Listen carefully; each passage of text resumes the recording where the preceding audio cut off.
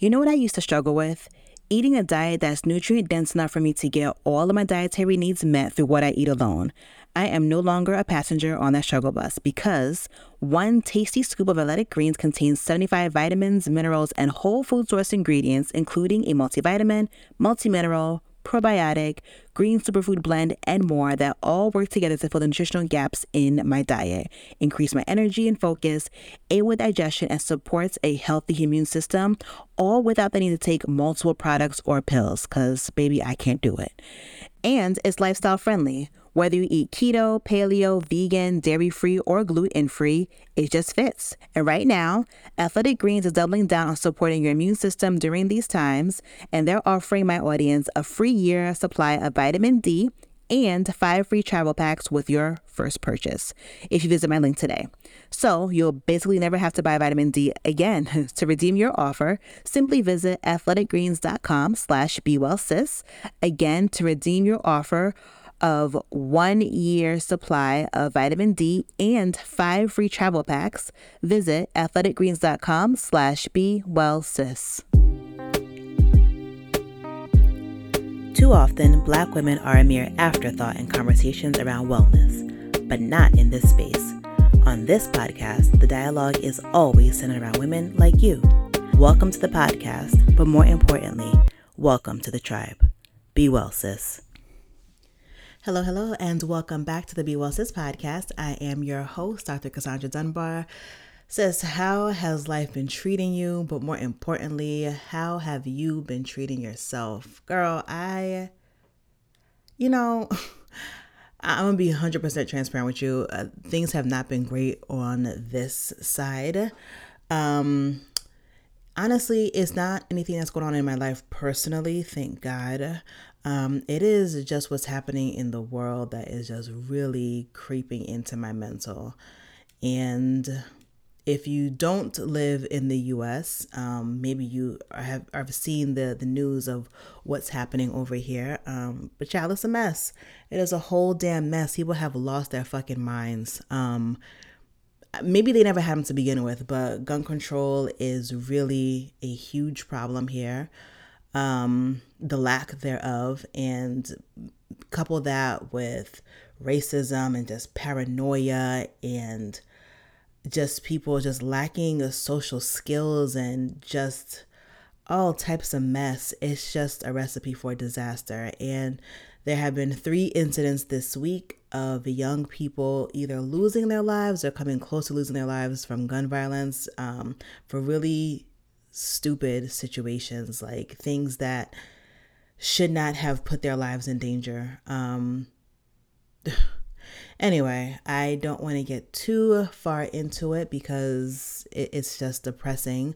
So that is why I am very late on this episode, and I am struggling. I am really struggling. The goal is to produce an episode every single week. But the reality is that, firstly, I am solo. I don't have a team. It is just me who's doing this. And on top of that, not only do I not have a team, but I also have a job. I have children. And that leaves me with very little time to actually produce the show. And I've been trying to get it done. Like this year, I said I was going to be really, really consistent and put out an episode every week, but it is just hard. And I know how hard it would be, but dang, like if anything changes up in my schedule at all, it just messes everything up. For example, the week before last, the boys were on spring break, so they were home with me, and I had to make sure that I entertained at some point in some ways, in some capacity. So that took in that, that dug into the time that I would typically use to do editing and writing, scripting, all of those things. It just took into the time of the podcast. So with that being said, I do apologize for the delay and the absence of an episode. But I am working really, really hard to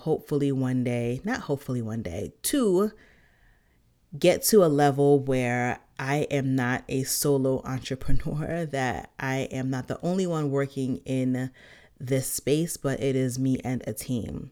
With that said, if you are a videographer or video editor, excuse me, if you are a social media maven, if you are a podcast editor, or if you are just really passionate about the wellness and wellness of Black women and you are interested in working with me, how about you send me an email? Send an email to hello, HELLO, at thebewellsis.com and put in the subject bar that you are interested in working together. So tell me what it is that you are really good at or that you're really passionate at, and then we will schedule a call to see if you are a fit and we can work together. So again, this is just on the fly. I didn't even think about this, but hey, I'm putting it out there. So email hello, HELLO, at thebewellsis.com.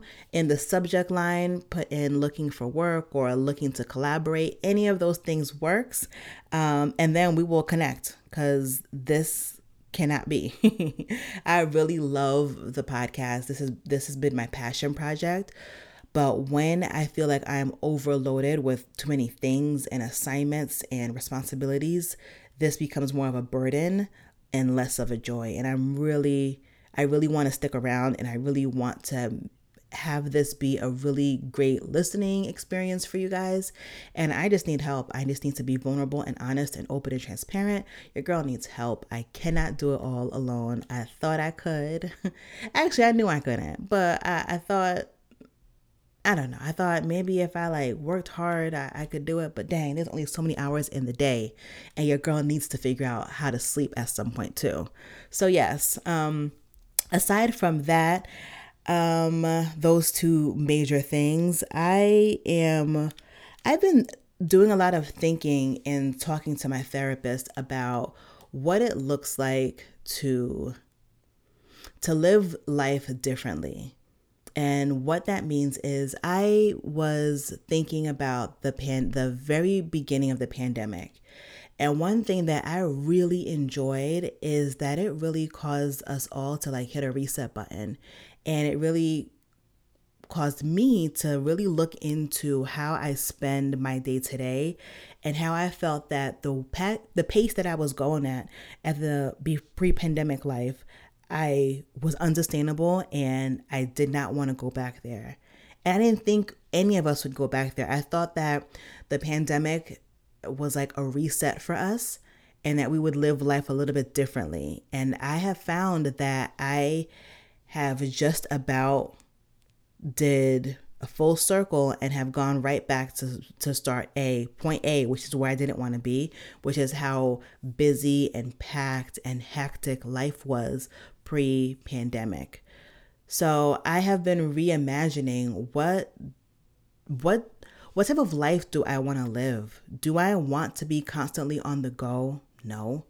What does success look like? And I've talked about this in previous episodes before, that we all should really spend some time really reassessing what does success mean and what does it look like for us, and not necessarily judge our quote success or failure by what we've been told that it looks like. So I've been doing a lot of thinking about that. And one of the things that I've been really, really trying to conceptualize for myself is life outside of the US. I have been born and raised here, even though I spent time outside of the US because my parents are from the Caribbean, so I spent a lot of time going back and forth as a child. But also in my adulthood, I spent time in medical school in the Caribbean. So I spent time living alone as an adult in the Caribbean. And I felt like I've always seen myself living somewhere else, so outside of this country. But something about having children makes it so much scarier, the thought of getting up and leaving. But what's wild is something about having children makes living in this space so fucking scary. And it's like, I don't think it's a paranoia. I don't think it's my anxiety. I think the things that are really on my mind are things that a lot of us are talking about and a lot of us are feeling. Because at one point I was trying to downplay it, like, girl, you're doing too much. You're thinking too hard about this. But really, I'm not. I don't feel settled anywhere. Not in my home, not at the grocery store, not at church, not sending my kids to school, not walking in my neighborhood. God forbid I gotta bust a Yui in somebody's driveway. Like, just, it doesn't feel safe here. It doesn't feel settled here. And I know there's no place on this planet that is perfect. I get that. I just want a place where there is some peace, at least from the threat of constant violence. So that brings us to today's episode, and it is actually really timely. I spoke to her a week before, so not even a full week, a few days before the incidents that happened throughout the week. If you are not sure what I'm talking about, I have left links below down in the show notes so you can get caught up with the news, but I'm sure you guys know the place is a mess. But anyway, so I spoke to our guest today a few days before the incidents, and I was already struggling with these thoughts, and just what happened this past week has really accelerated my feelings and my desires to get out of Dodge. So with that, I had a beautiful conversation, and it was like soul medicine. It was just so touching and thought-provoking, and I just always feel so blessed coming away from my conversation with the women that I speak to here. It's always like medicine, and always just so timely. If nothing else, this podcast has like saved my life in so many ways. And that includes the conversation that I had with Junauda. Ooh, why am I getting choked up? Junauda Petrus-Nasah is an author. She's a filmmaker, a performance artist, and a pleasure activist. And we spent time talking about using our creativity to reimagine the possibilities of what life can look like, especially for Black and brown folk, right? Her most recent book is called Can We Please Give the Police Department to the Grandmothers? That is based on her viral poem after the shooting of Michael Brown in Ferguson, Missouri back in 2014. And she inspires the readers to imagine a radically positive future where police aren't in charge of public safety and community well-being. So in speaking to her, I asked her, what does abolition mean in today's context, right? And I've told you guys before, I am not a scholar in that sense. I know about the body, and that's about it. So when I hear these words, I feel like I have an idea of what they mean, but I always want to get clarity as to what these things really mean. In exploring that answer, she asked herself, what ways have I been programmed to police myself and to police others? And she talks about, the way she polices her body and the way she polices her own femmehood, all of those things. And it was just questions that I had to ask myself. The same, in what ways has my mind been colonized that I need to unlearn? But anyway, the conversation is really great. She has a beautiful spirit, beautiful personality, and she's just super dope. Like, just really, really bright, and just makes things really clear for those of us who are not activists and writers, and just yes. So anyway, thank you so much for joining. I am so glad you're here. Be well, sis. So I am super excited to be talking to Junauda today. How are you? I'm doing really well. I'm so excited to be on your podcast, Cassandra. Thank you. I'm honored that you are here. You are a woman of so many titles, so many things. You are a multi-passionate, and you're an author, you're a playwright, you are a pleasure activist, and I just want to dive into all of it. Before we do, there's one thing that we do share in common, is that we are both of Caribbean descent. Oh, yay. Yes, Caribbean Girls Unite. So my question is, as somebody who is queer, as somebody who is a pleasure activist, how did your Caribbean background shape your identity and coming into your own personhood? Yeah, I feel like that's an interesting question to think about because I think so much of Caribbean culture is a centering of pleasure, is defaulting to pleasure. My mother's from Trinidad, and my father's from St. Croix. And I was raised in the Midwest, in Minneapolis, Minnesota. But I feel like when I think of my aunties, like on my mom's side of the family, like they were just always cracking jokes, no matter what, they were going through, or holding or navigating, like even trauma and things that were tragic were told for comic relief in a certain kind of way. I think, sort of having capacity to allow the relief of survival to, like when you're like running from something that's like, oh my God, and then you're just kind of like, like I feel like activation. This cat really is wanting to like upstage me today. She never does that. She's a sweet cat. Um, anyway, and I definitely feel, just the pleasure of the elements. Like when I think of the islands in the Caribbean, so much of it is thinking about the ocean waves and the sensory feel of them and the sound of them and the soothing of them. I think of the lush greenness, the fruit, the ability to like, grab something alive to eat year round. To me, like there's pleasure in that. There's activism in being able to, nourish yourself off the land in the ways that I think people in the Caribbean, um, have access to for sure, and definitely how my family grew up and, continues to live.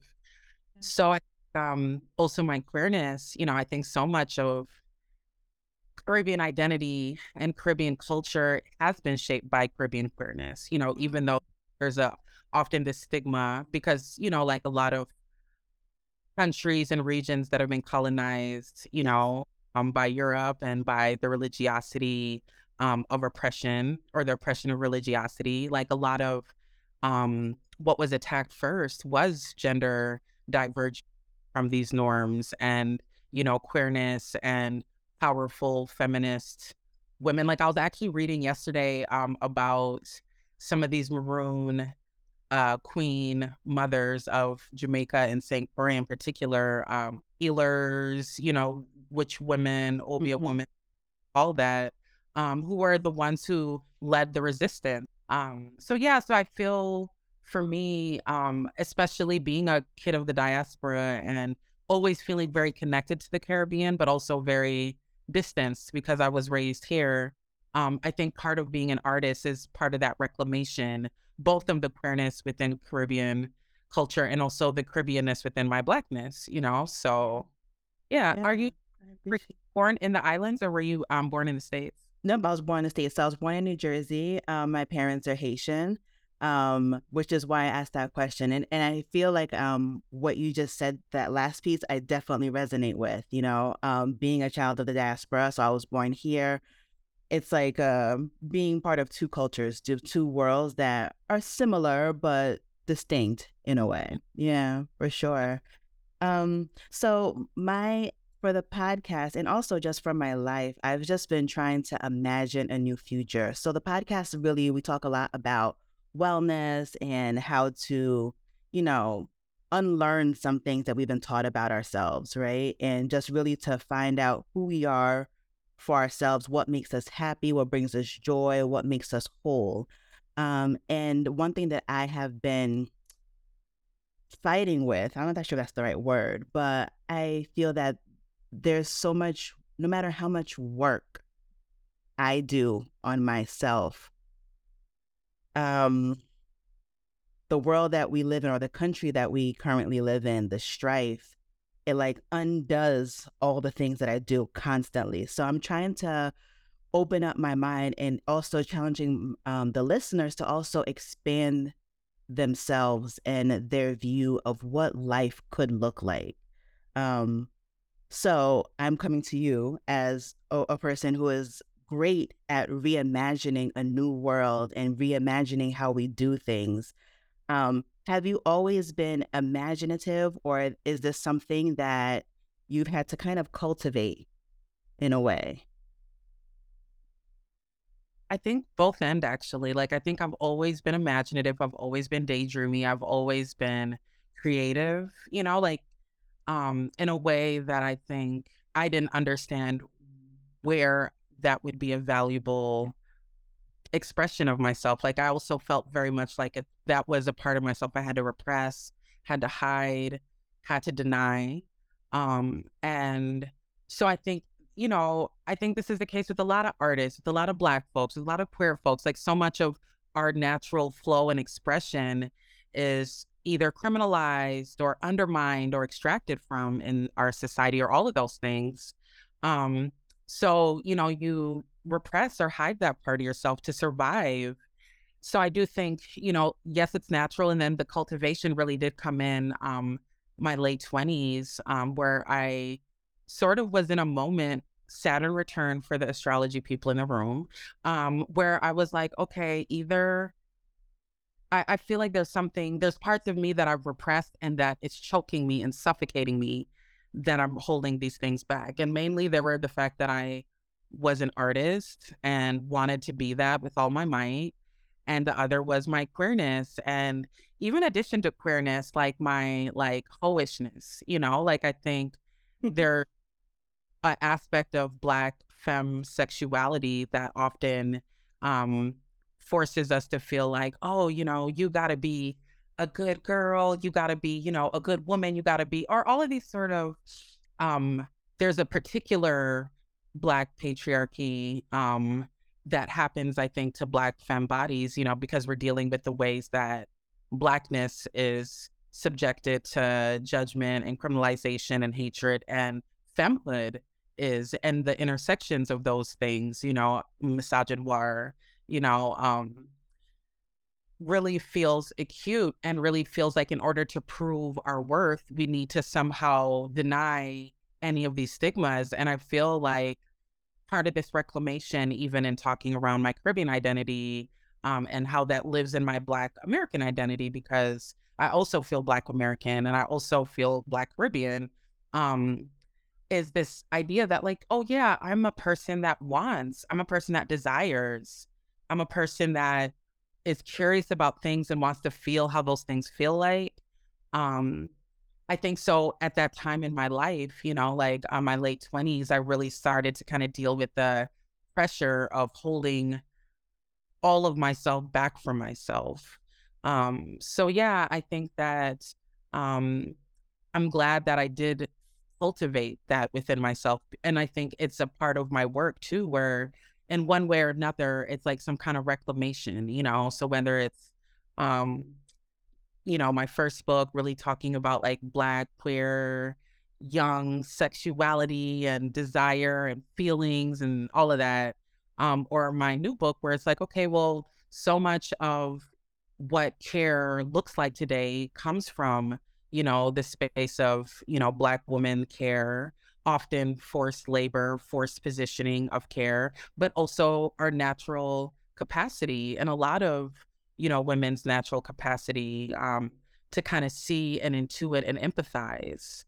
And I think, with the, my Can We Please Give the Police Department to the Grandmothers, which is my kids' book, a lot of it is how do we use these reflections and embodiments of healing and magic as our goalposts for how we sort of heal our society versus continuing to invest in a police state that was established at the beginning and time frame of slavery, indigenous removal, the absolute non-existence of women's rights. That is the ethos and culture that the police state was created in, and no matter how people try to rebrand it, it's sort of like it gonna be what it gonna be. It's kind of like That part. neighborhood and they start giving it new names and it's like it's still that same neighborhood, or y'all call it avocado toast now, but us in the islands was bred in, Zapoca or whatever. Yep. Um anyhow, so I guess that's definitely, just naming that like we're always naturally who we are, but so much of our society forces us to assimilate and then we Mhm. have to fight to claim ourselves again. Be Well Sis is very much an advocate for therapy, and I believe that you don't have to be in crisis in order to seek help and get support. Life is complicated. We all wear many hats, and sometimes it can be overwhelming. Starting therapy years ago has been pivotal in helping me be a better mother, daughter, and partner. It's truly been a game changer in how I view myself and the world around me. So Be Well Sis is proud to be sponsored by BetterHelp.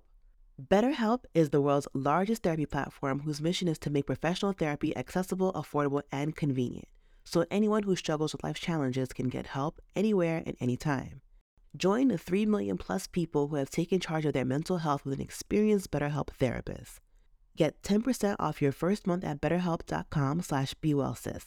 That's betterhelp.com/bewellsis. So beautifully put. One thing that I was thinking about is how even if we reclaim who we are, there's also this struggle for it not to be completely extracted from us. Like our creativity, like we're always fighting the system that is capitalism as well as racism, as well as sexism, right? Um, so my question for you is, how do you as a creative being still create, still find pleasure, still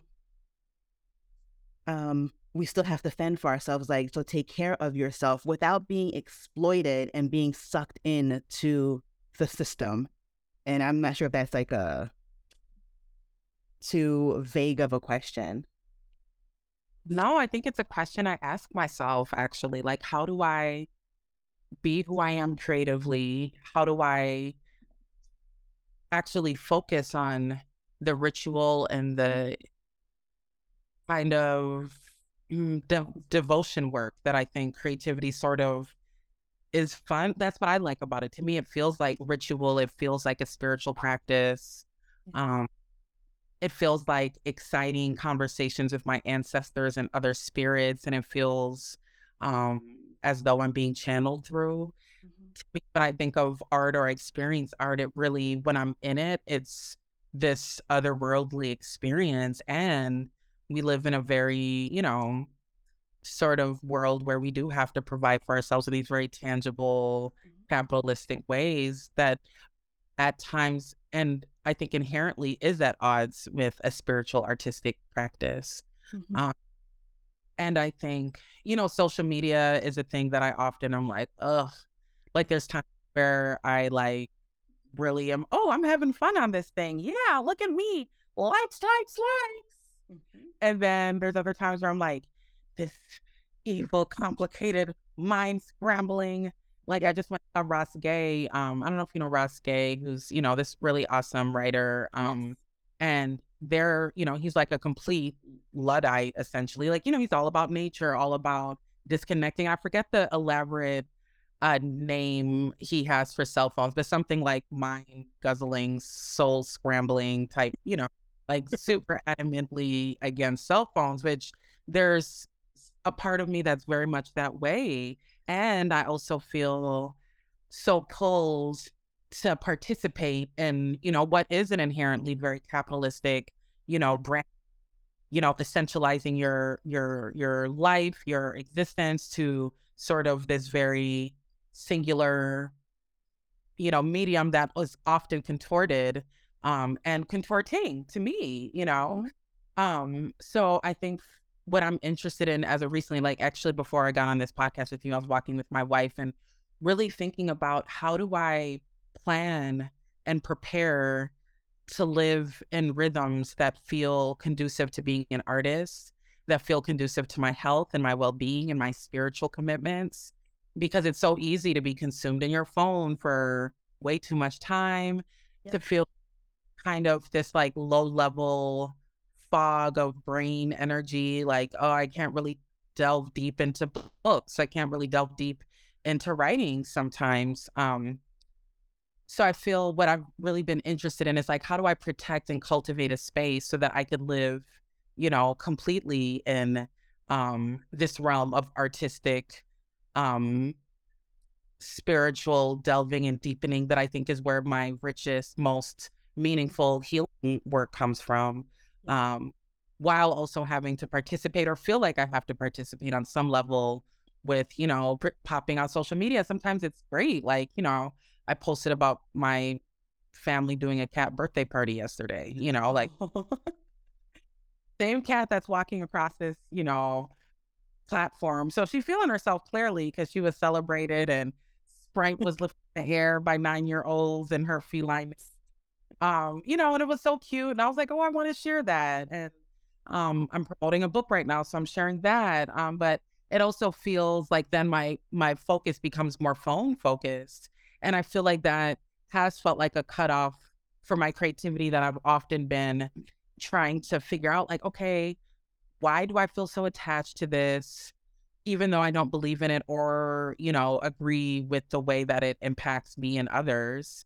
And there's times I'm looking at it and I'm laughing and I love the things I'm learning on it. So I guess to answer your question is that I'm questioning that exact thing. It's like, how do I, and you asked about the capitalism of it all. And I think for me, that's where I go to where the capitalism feels to like lay into my life is when on the daily, I feel like I participate in some of these things that maybe don't feel good to me or maybe feel like, so what, Ross was talking about was, just everybody's looking in their phone instead of looking outside and seeing what a squirrel is doing. That might actually help cultivate something about your writing or your brain or whatever in a certain kind of way. And I don't know, and it doesn't have to be absolute either way. Um, but it is a thing that I think in this age of when so much of art is actually people commodifying their creativity on social media, right? Yeah. Or it's like, oh, hey, like there's things that it's so brilliant that like years ago, people would have to like work hard to get access to be shown on a show and maybe never ever be, off hands. But now people can do it for themselves. But then the work is like, well, how do I commodify it? And still the powers that be are able to be like, oh, hey, we have a TikTok house and all these white kids are going to make bank while all the black kids cultivate the creativity. Yep. So, yeah, I feel like these are just very deep and in real time questions, I think be asking themselves. Because even me, I'm like, all of this writing, like, I'm not going to put a whole bunch of writing all the time on social media because I'm like, I need to actually be putting that writing in my book. But then I don't be putting it in my book all the time. Like sometimes I'm like, girl, you be writing even in your book. So like, so anyways, I feel like these are just really deep questions, have questions of their own, I guess. Yeah.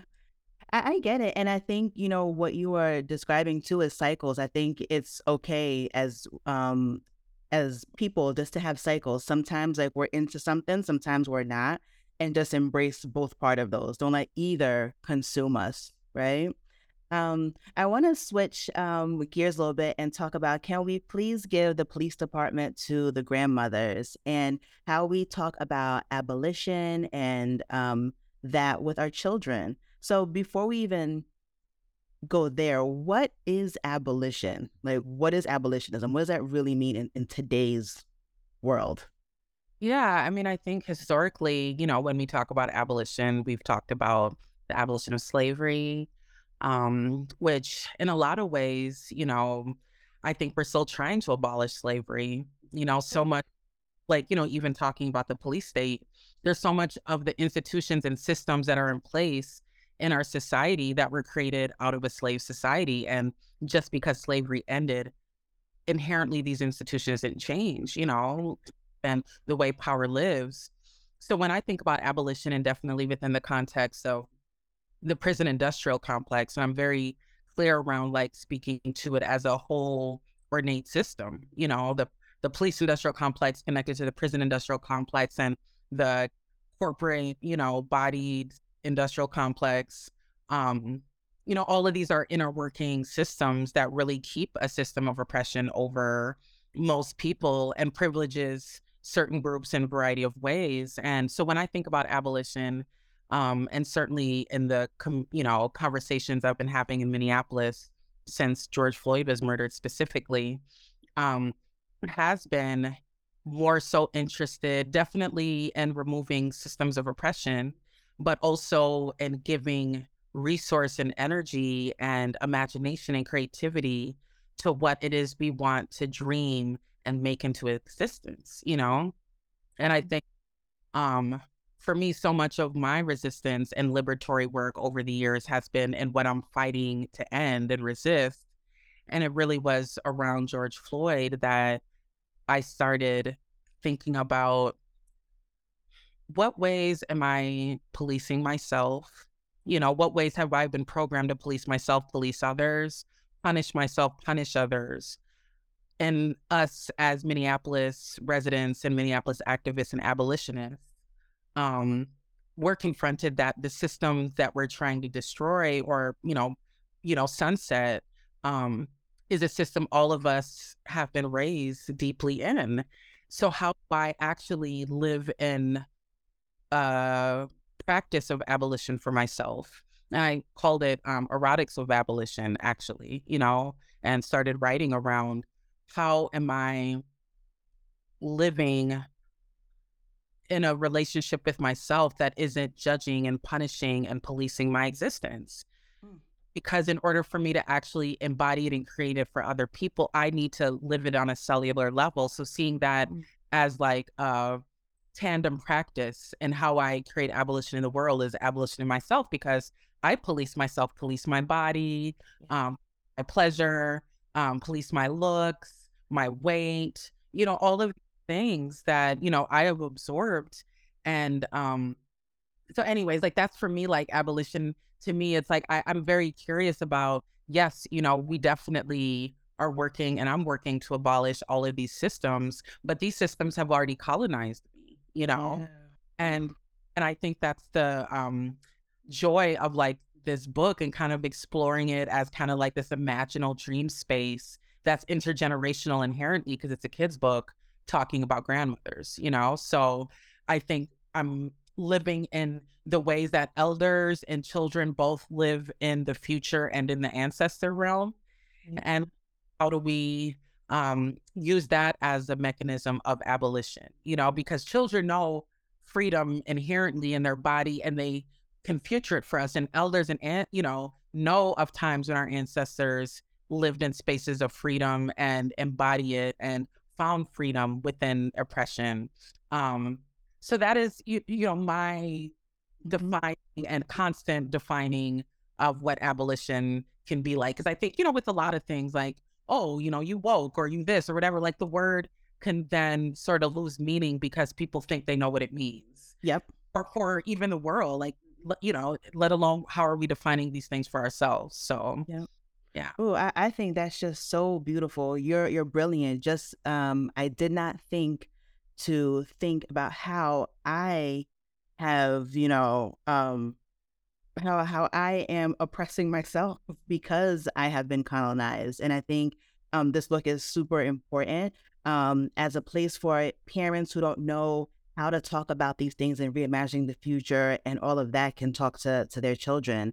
I have two little ones myself, and I'm constantly trying to figure out what is too much to talk about, what is not enough, like what am I being negligent and not addressing. And I think this is a beautiful starting place to open up the doors for those conversations, because especially as parents of Black and brown children, we need to dive in to these conversations really, really early. Yeah, the conversations, the kids I mean, think about us. Like I was aware of race at a very young age. I was aware of being racialized. I was aware of being in a hierarchy of existence. Yep.